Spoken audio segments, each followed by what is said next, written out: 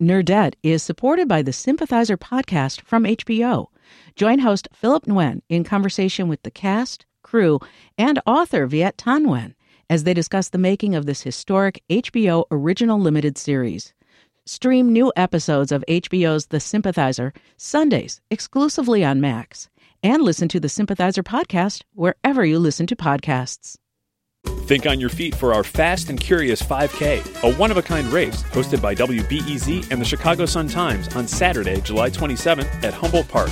More info and early bird registration at wbez.org/events.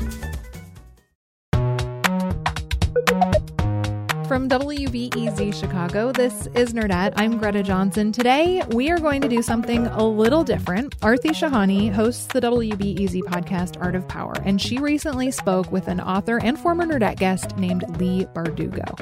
It is a fascinating conversation, and Aarti and Leigh are both great nerds, so I thought we should share it with you. So I'm just going to let Aarti take it away. Writer's block. It happens to everyone. And before Leigh Bardugo wrote one of the most successful book series ever, it happened to her. When I got the idea for Shadow and Bone, I did not, get this idea and then just race off to the laptop to start working on it. Because I thought, why bother? This will be one more thing I start and don't finish. And for whatever reason, I said, I'm not going to write a good book. I'm just going to write a book. And Good for you. That's the best goal to have. I'm going to write a bad book, an unoriginal book, but it will be done. And then I'll know I can do it, and then the next one will be better.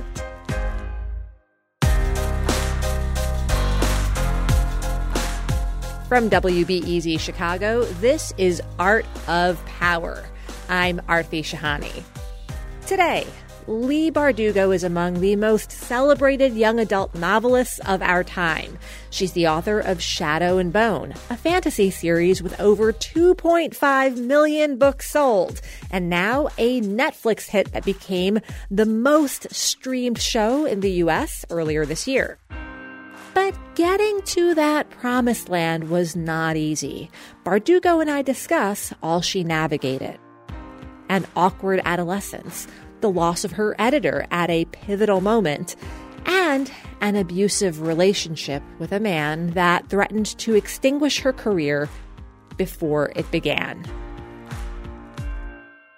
Yes, this is somebody who, when I was trying to write this book in the evenings, would throw away pages that I had written. Oh my God.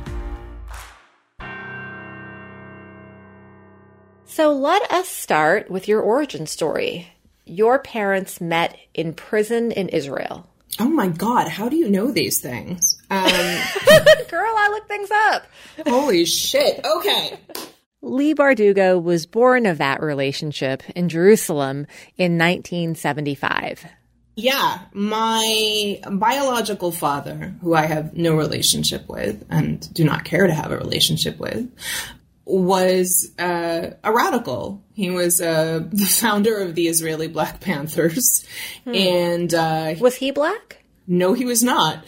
I don't think he really actually understood how inappropriate it was to found said Israeli Black Panthers. But I think he thought the name was cool. And, he was a 60s motorcycle riding hippie. And he would be put in jail before big government events and so forth because he had a tendency to get crowds whipped up. And my mom was a fan and went to visit him in prison and brought him a chicken. And, that's where their relationship began. A live chicken? No, a broiled chicken. I love the idea of that being like, as is traditional, one brings the live chicken to the prison. Okay, so she went for the kind of bad boy revolutionary wannabe or revolutionary. Yeah, I would say wannabe is an accurate assessment. But I think it's fair to say I have a chip on my shoulder where my biological father is concerned. He has tried to, now that I have had a lot of success, has tried to make moves into my life and to claiming parts of that success. And I've been very candid about that because I think it's a load of nonsense, and it disrespects the fathers I did have. You know, my grandfather raised me when I was a kid, and is responsible, I think, for a lot of the way I look at words and the world, for better or worse. And my stepfather was an extraordinary human being and, you know, backed me from the beginning and believed I should be a writer from the beginning, which is more than I can say for my own self-confidence.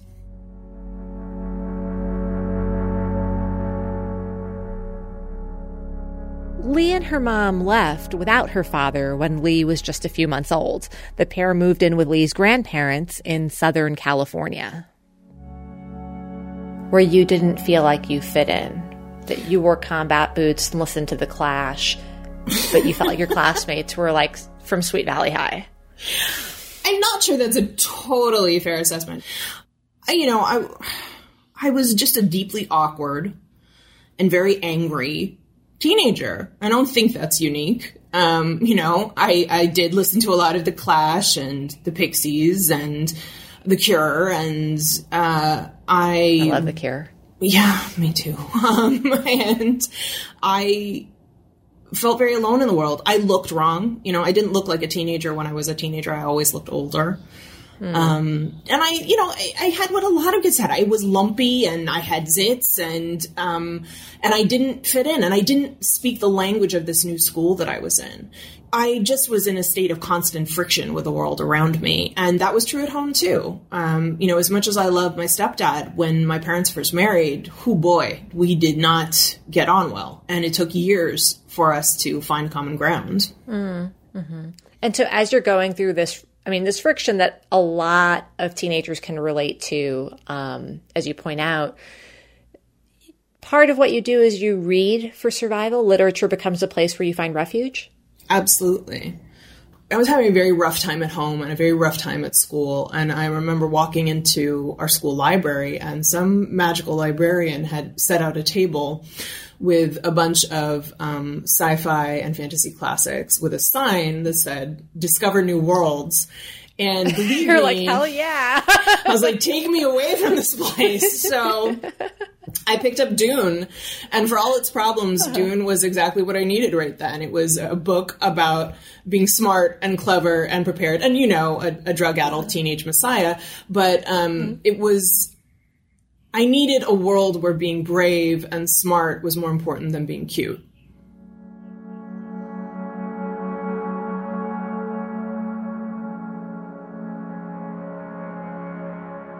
As you're reading in high school and grade school to survive, what else are you reading? What are the places you find refuge?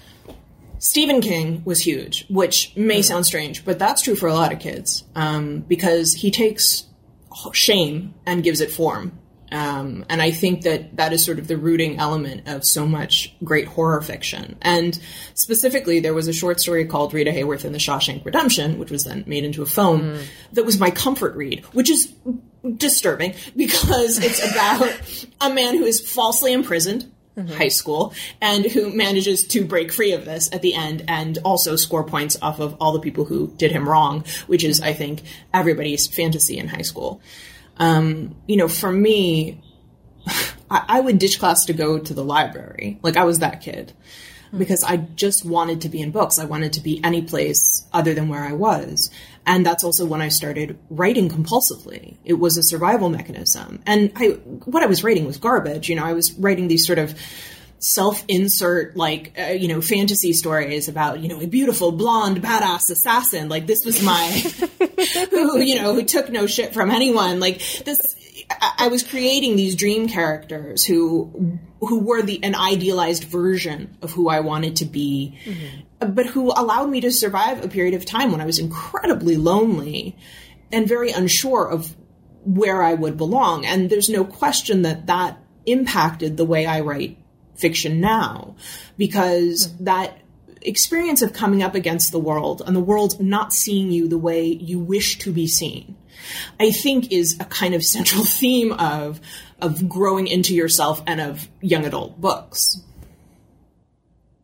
Lee, Your trajectory, it's a common one, which is that it took you a couple of decades to see yourself as a novelist.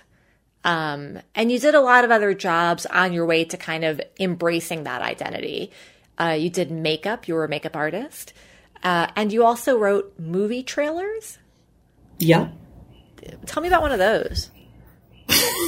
So I would say writing movie trailers was actually the best day job I ever had. I was basically brought on because they wanted to pitch family and female-oriented films. And so they needed a woman in the room to point to and say. So my job was basically, instead of getting to do the, In a Land Without Justice trailers, I was more like, Jenny was a girl who couldn't catch a break. Like, that was my beat. Romance. I worked on The Princess Diaries. Mia Thermopolis had it all, but only in her dreams. As always, this is as good as it's gonna get. I worked on Herbie Fully Loaded, and it was a great job. It was a fantastic job. And you find a lot of new ways to say, being yourself is the way to find your path or whatever it is. But and look, I don't want to talk smack about that because, especially as somebody who now has work in media, I can see how influential those pieces of media are in terms of garnering audience. And it was truly a wonderful job because I got to write for a living. Yeah. The problem was that when I was writing for a living in this way, it was like that muscle got tired. So instead of wanting to write creatively, I would sort of be burned out at the end of the day. And essentially what happened was my father passed away. You mean your stepfather who had helped to raise you? Yeah. And I did something very stupid, which was I quit that job and I went to work as a makeup and special effects artist. And I wasn't very good at it, but what it did for me was it got me out of my head. It got me meeting a lot of new people pretty much every day. And it also created this situation where while I was on set working on somebody, my brain, I think my subconscious, was working on stories. So when I would come home at the end of an exhausting day, my body was exhausted from being on my feet, but I was ready to write.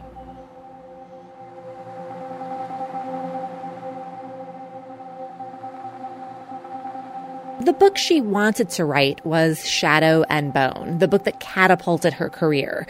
But it was not a straight shot from the idea to the page. Leigh Bardugo had to overcome a very, very difficult situation. She says she was in an abusive relationship. One of your best friends, Michelle Chihara, you connected us with her. She brought that relationship up. And there's something that she said that I want to play back to you, okay? Sure. She has always been so brilliant and fierce and smart. But she got into a relationship that really threatened to extinguish her. I mean, it was not just like they were incompatible. It was really bad for her.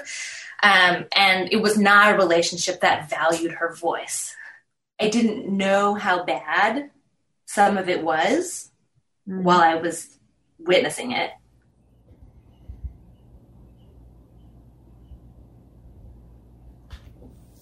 Can you tell us a little bit about that?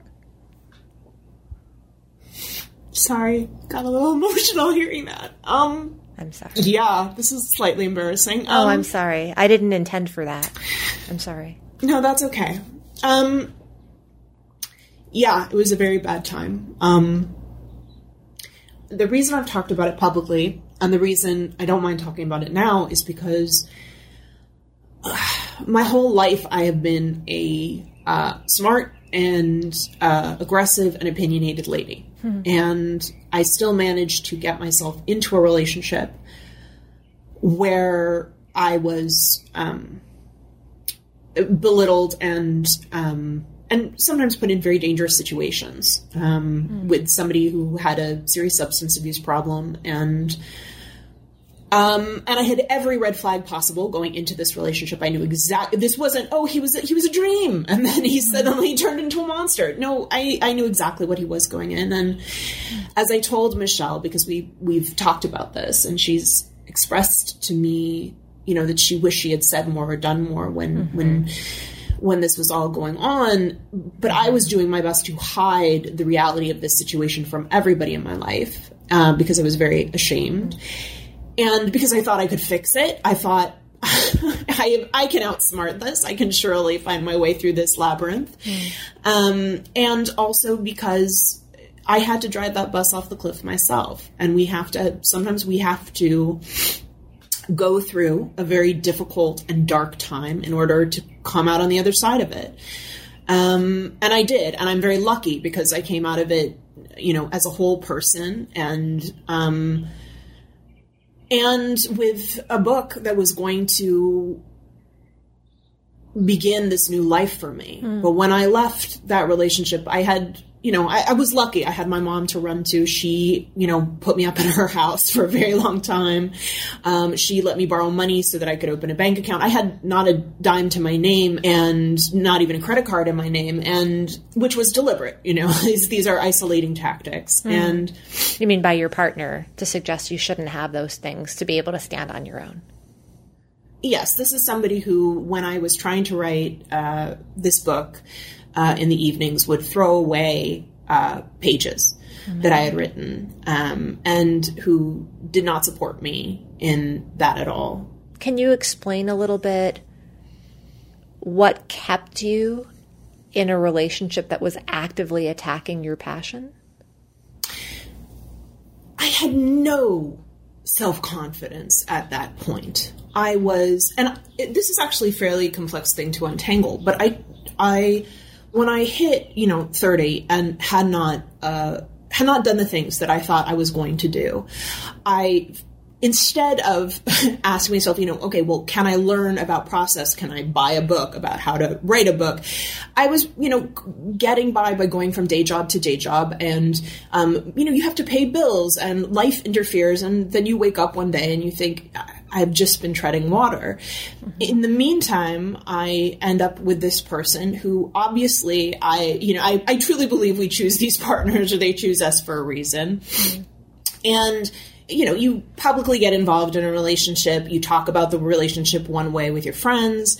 And you, or at least I, was very invested in, I had made this choice and I had to abide by it, and I had to find a way to make it work. And it's like a sunk cost at some point. It's like, I'm in this far, I need to make it work. 100%. Sometimes when we haven't dealt with our own emotional burdens or our past or our own concerns about how to build ourselves up, we look for someone who will do that work for us, who will essentially, this is why people join cults, right? Take my will away, take my decision-making away. And when I got the idea for Shadow and Bone, I did not, get this idea and then just race off to the laptop to start working on it. Because I thought, why bother? This will be one more thing I start and don't finish. Lee, are you able to explain what then helped you to leave that situation? I would love to be able to point to when the switch flipped. I can tell you that I was on the phone with Michelle and I was making the bed and I was crying because I was really struggling. I was really deeply, deeply depressed. And trying to figure out what to do next. And she said, well, reapply to the MFA. You should be writing. And I thought, I don't want to go back to school. I want to write a book. And I got off the phone with her. And for whatever reason, I said, I'm not going to write a good book. I'm just going to write a book. And good for you. That's the best goal to have. I'm going to write a bad book, an unoriginal book, but it will be done. And then I'll know I can do it. And then the next one will be better. And I just want to pause you for a moment just on that, setting that goal. I'm going to write a book. It can be a bad book. Was it that, Lee, at that point, you just needed to know that you had the discipline to get through something hard? Like, why was that goal so important? I will say this. I did not know how to deal with failure well. Mm-hmm. And I do believe that the act of writing a novel or really doing anything worthwhile requires the experience of failure repeatedly and the discomfort of being bad at something before you get good at it. And that was definitely not a skill I had. I came from a family where you did not do things you weren't good at. You didn't risk embarrassing yourself. And I didn't understand that. And I thought, if you're calling, right, if this was the thing you were meant to do, it was supposed to feel good, not uncomfortable and weird and awkward and bad, and which often writing does. And it's so interesting, right? Because that's like a myth out there, but in fact, the things that give you the deepest gratification often hurt like hell in the process. They do. Lee, can you distinguish between the bad type of pain and the good type of pain? Like the thing that hurts that is an abusive relationship versus the thing that hurts, which is cultivating writing muscle, because they're both pain and it can actually be kind of confusing. I would qualify one as pain that undermines you and one is discomfort that make you are stronger from it at the end of the day. One is building you up and one is tearing you down. And I don't want to say that there isn't pleasure in the writing of a novel. There is. There are days when you feel like an absolute genius and the story just unspools in front of you. But there are many days when that's not the case. And you are aware that what you're creating is not good enough. But you have to create the not good enough before you can revise it into something you can actually be proud of. And I certainly didn't have an understanding of that as I moved into this. But what freed me was that I had released this part of my brain that thought this had to be perfect and that I needed to write the great American novel. All of that went out, and the editorial voice in my head that said, what you're writing is dreck, it's terrible, it's not good enough. Instead of trying to fight it, I'd say, yeah, you're absolutely right, but nobody's ever going to see it. So I'm just going to keep going.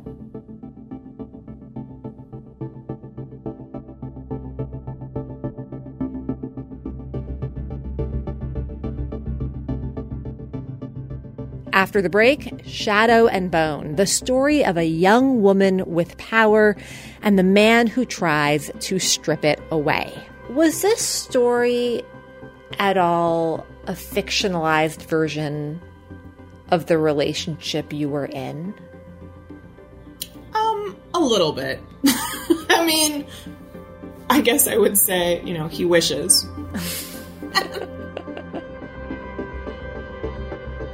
You're listening to Art of Power from WBEZ Chicago. I'm Aarti Shahani.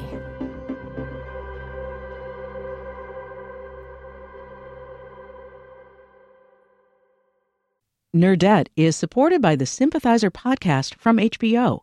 Join host Philip Nguyen in conversation with the cast, crew, and author Viet Thanh Nguyen as they discuss the making of this historic HBO original limited series. Stream new episodes of HBO's The Sympathizer Sundays exclusively on Max, and listen to the Sympathizer podcast wherever you listen to podcasts.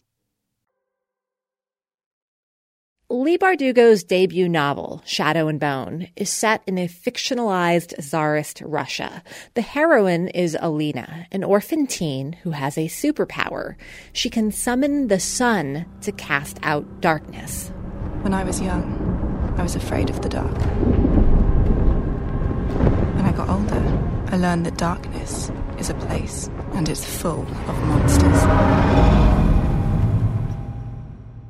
And she's torn between two love interests. Both of them are super hot, but one of them, a character called the Darkling, is bad news. This is my power. But now I control it.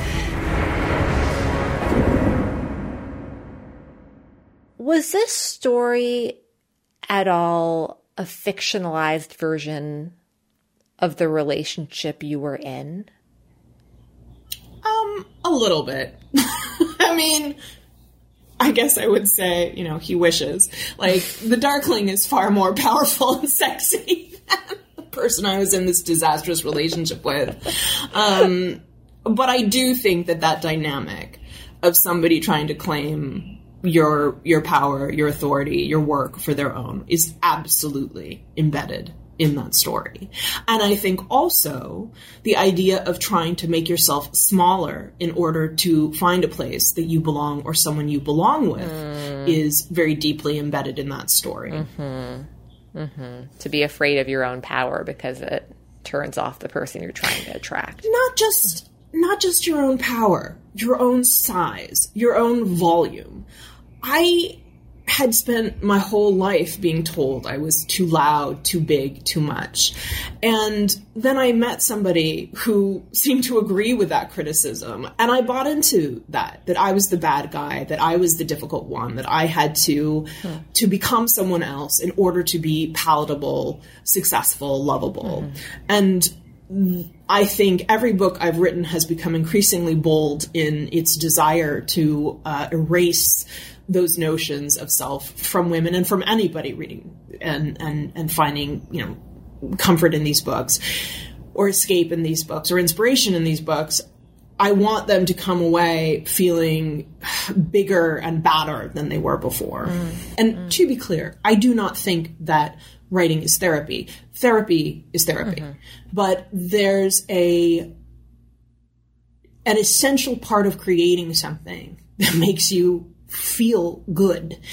And to look at that stack of pages made me feel like I was becoming who I was meant to be. So I think it's natural that the stories in these books are imbued with that. While reading Shadow and Bone, I was struck by how sexuality can work as both a wound and a superpower. There's a character named Jenya. She's a magical makeup artist / plastic surgeon who can make people beautiful. She is flawless, though beneath the porcelain skin are scars she can't heal. As a child, she was raped repeatedly over many years by the king. She ended up in his hands because the Darkling gave her away as a gift. And she has been coached and encouraged by the Darkling to believe that she is a soldier and that the suffering she endures is going to be one of the things that helps him to build a new future. And the first reader who got a tattoo from one of my books got one of Jenya's lines, which is, "I am not ruined, I am runation."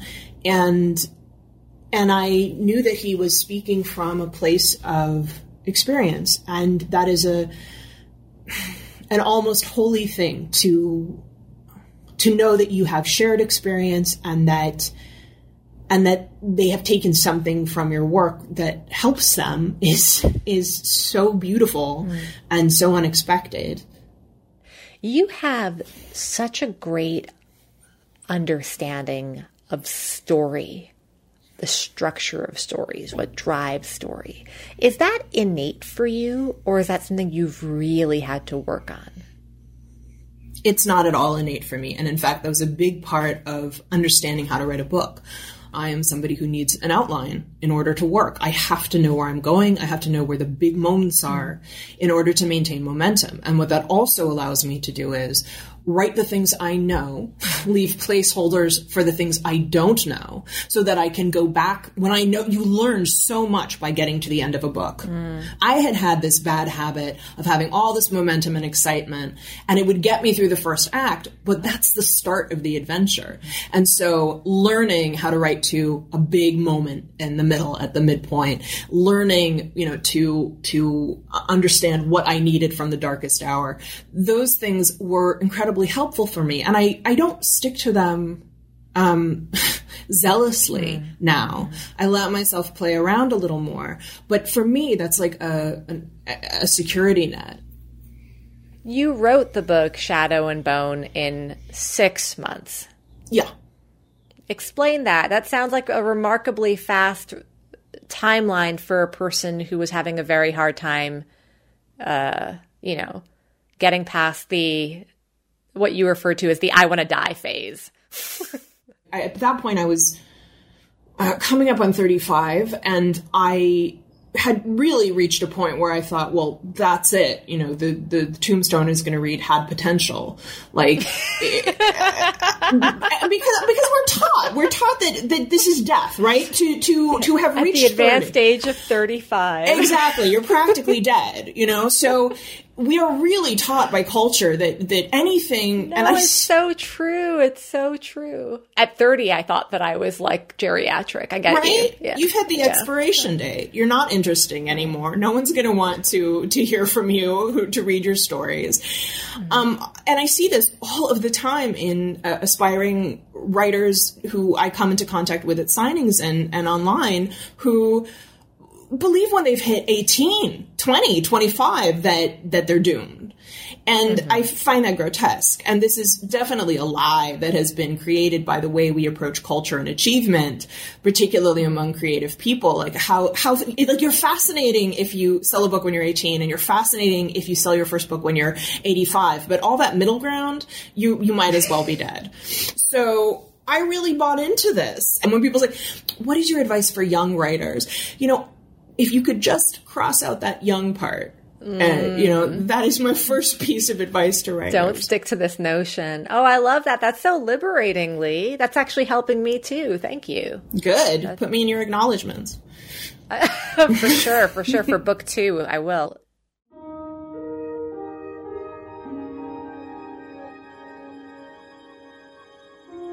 Shadow and Bone was released in 2012. Again, it's her first book. She's coming out of nowhere and making her splash in the literary world. Leigh Bardugo, who has been a copywriter, has been a makeup artist, who Hallo und guten Tag. Ich bin Leigh Bardugo. Ich freue mich riesig, dass Grisha in Deutschland herauskommt.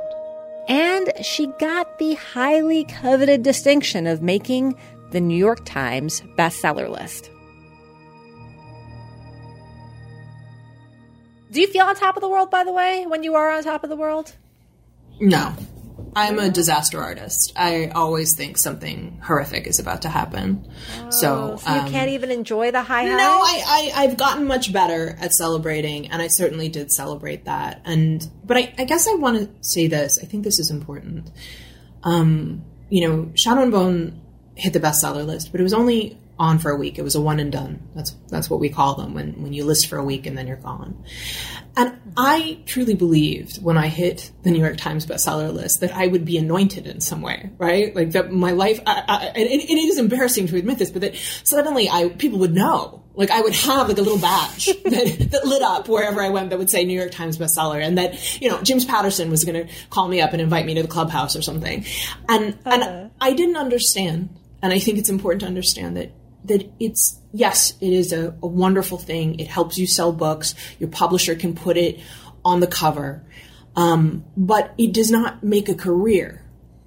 Yeah. You know, Lee, what you're saying, it's just so, it reminds me of this theme that keeps coming up in Art of Power with so many of our guests. I'll say most recently with Stacey Abrams, who makes the point of there is pretty much rarely, if ever, any decisive victory in life. Like, we don't have decisive victories. Those are very rare. And so the principle in life is you got to keep on going, you know? That's right. I mean, at the end of the movie, you know, celebrate, freeze frame, roll credits. But that's not how our lives work. Right. And it is essential to know that if this is the life you want, that if you want a creative life, your ability to continue to create, regardless of the situation that you're in, is what is probably most fundamental to your career. It's not just one book selling or one series selling. It's continuing to generate quote unquote content, to make art even when things are difficult or bad or challenging.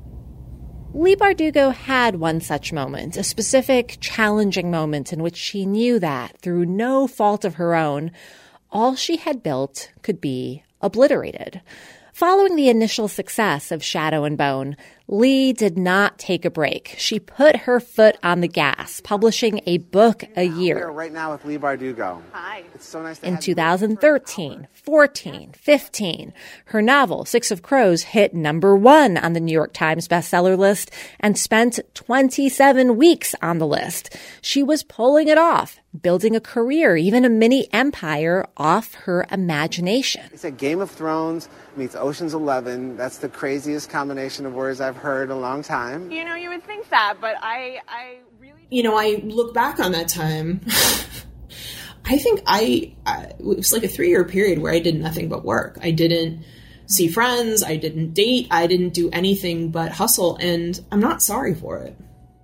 And then, just when she was at the tippy top of her game, like a pro tennis player returning to Wimbledon, she lost her head coach, or I should say her editor. Lee's editor left Macmillan, the publishing giant. Think about that.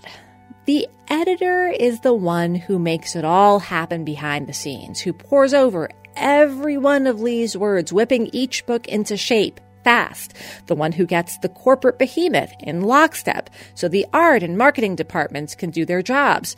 Lee, who was in contract to write for Macmillan, lost her most important partner in crime.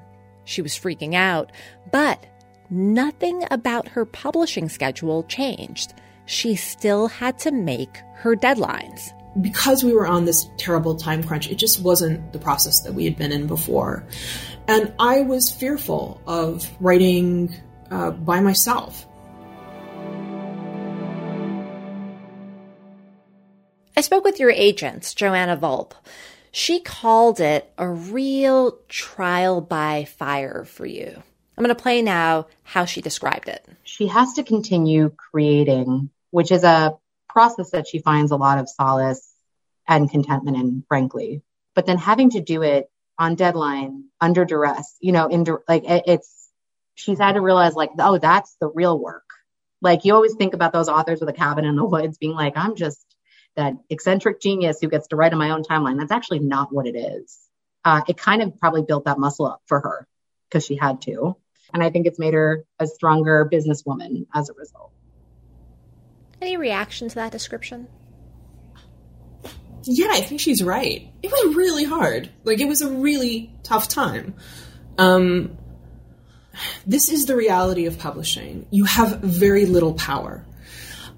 People will try to give you the illusion that if you would just blog more, if you would start a podcast, if you would tweet all the time or have an incredibly beautiful Instagram feed, that is somehow going to move the needle. And certainly there are cases where that's true, but most of the time you have very little control over how your book is going to do. You do the best that you can, and you hope that your publisher will support that endeavor.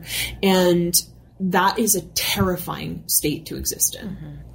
And so when you're in a situation where you've lost a key partner in crime, you're working with this incredibly big company where you're one of thousands. You know, they're the only game in town for you, but it's not true vice versa, this huge disparity of power. And you have to write. You've got to write a book a year. You can't stop writing. Nothing changes about your deadline. Is there something, Lee, in that period of time that was so tumultuous that you've taken with you? I learned a few things. I learned that you need an army. You need your own army, right? Or I guess your own special forces unit. Mm-hmm. You know, I had two friends, Holly Black and Sarah Reese Brennan, who are both exceptional writers and who literally sat down with me to help me fix the things I knew were broken in this book. Mm-hmm.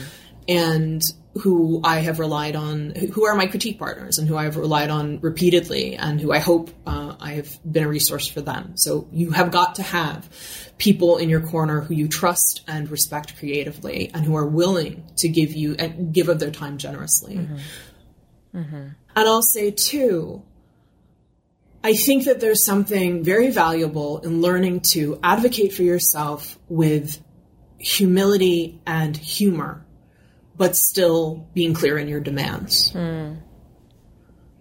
What do you mean by that one? I'm going to give a specific example and hope that the wonderful people at my publishing house don't set me on fire. Go for it. But I will give you an example. I had gone on group tours for many years, and they were wonderful. But I had reached a point where, I saw that other authors were getting their own tours. They were getting to go out, and there were optics attached to that in terms of the way you're perceived as an author. And I was told I would get, an individual tour, and all of a sudden that narrative began to change. And it was, well, maybe you could. And I remember saying very clearly, I'm going on tour by myself. That's what's happening. So we can table this discussion. I'm ready to live alone. I get it. You got your own space. I think I was much more careful in my early years as a writer. I was so afraid of being seen as a problem author. And I do believe that you can advocate for what you want very specifically, without bitterness, without a sense of, well, she got this, so I want that.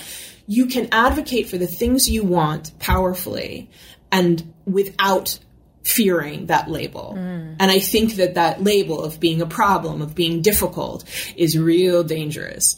And we have to be really conscious of, you can treat the people around you with great love and respect and still advocate for yourself. I love these words that you're hitting when you say that. Advocate for what you want with specificity, without bitterness. Because it sounds true to me. And you might not get it. No, you might not. Yeah. You might not get it. There have been plenty of things I haven't gotten. Yeah. But you can feel good about the interaction. Yeah. Look, when we move forward in these careers, we have got to nurture our relationships with people. Okay? And we have got to express gratitude. But we also have to be very conscious of the path that we want to take. Okay? So I had a horrible boss, back when I lived in Seattle. And he told me that he was going to break me down so he could build me back up again. And I know, he was a complete schmuck. But hope you're listening, fella. And I remember, my parents, they would say, be nice to him. Just tell him what he wants to hear. And on the one hand, you could say, well, that was a bridge I burned. Maybe if I had been nicer, sweeter, more compliant, then I would have had an easier path and it would have been easier for me to leave that company. But what would I have lost in that exchange? What part of myself would I have compromised? And what part, if I hadn't been defiant in the face of that kind of treatment, how much harder might it have been to get out of that bad relationship I ended up in later? How much harder might it have been to advocate for myself in later parts of my career if I had diminished and undermined? You're training the wrong muscles. Damn right.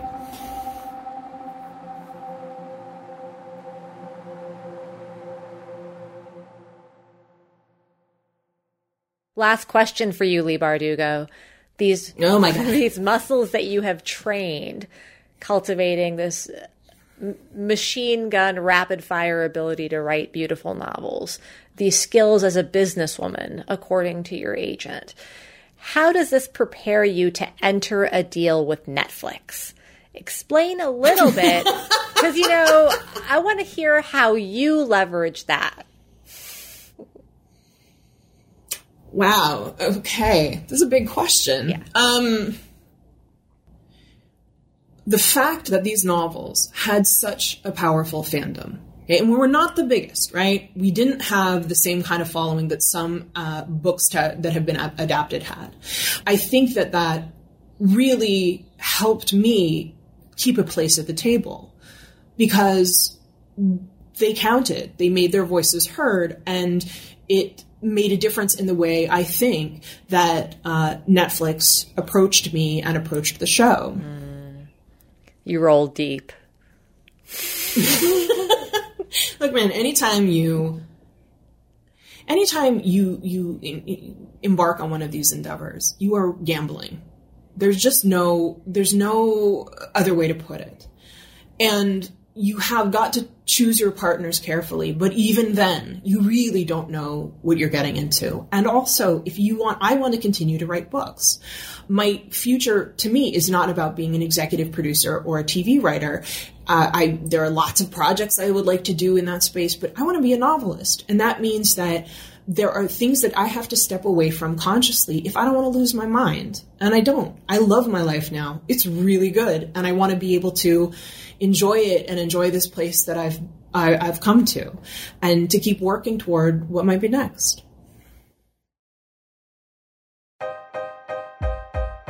My lessons from Leigh Bardugo. 1. Do not fear the shitty first draft of anything, the book, the startup, the campaign, and remember to complete it from start to finish. Make a whole shitty thing. Improvements can come later. 2. Creative success is not a romantic ideal. If you want to set your own terms and live a creative life in whatever field, you need to be able to churn, not just in a cabin in the woods. 3. Advocate for what you want with clarity and without bitterness. Outcomes are important, and so are lifelong relationships.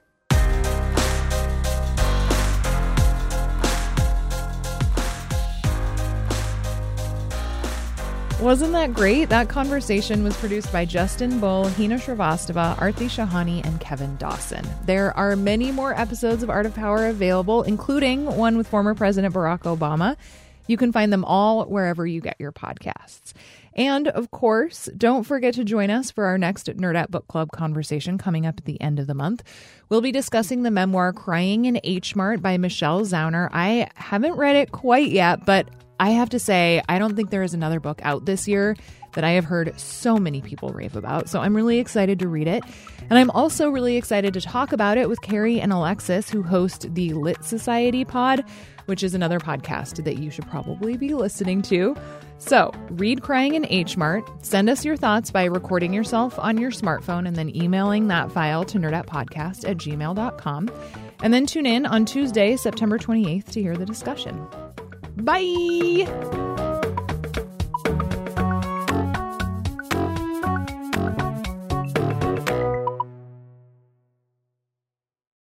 Nerdette is supported by the Sympathizer podcast from HBO.